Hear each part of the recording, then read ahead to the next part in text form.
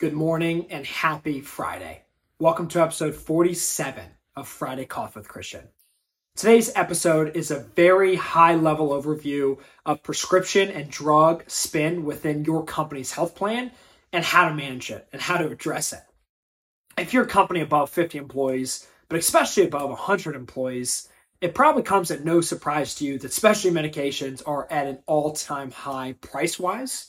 It is estimated that 1 to 3% of your members make up about 50% of your total drug spend within your health plan.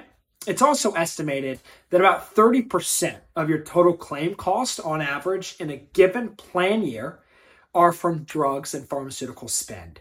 So if you have $1 million in claims, 300 or 400,000 of that now comes from pharmaceutical drugs and drug spend.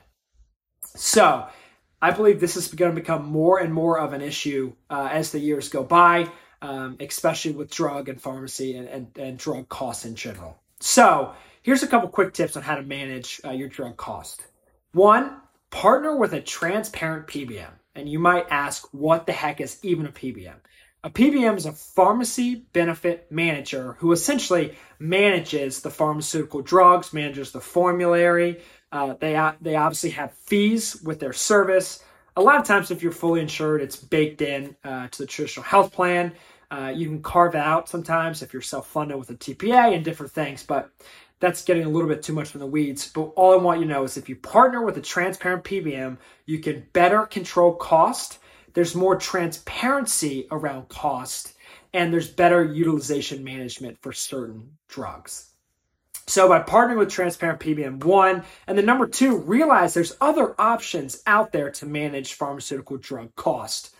You can source drugs internationally now for 2 to 10 times less cost than if you were to get in the United States. These are the same drugs and the same exact prescriptions, but just sourced from a tier 1 English-speaking country.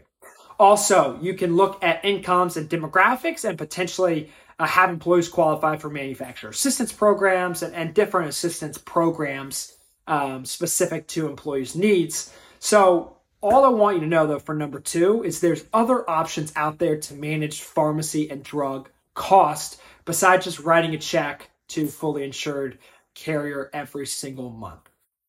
So if you want to talk more about like pharmacy and drug spend and how to manage it and get a little bit more in the weeds, feel free to shoot me a DM or shoot me an email, and I'm happy to address it. But hope you all got something from this. Hope everyone has a great weekend. And remember, if you do not want boring benefits, call Christian.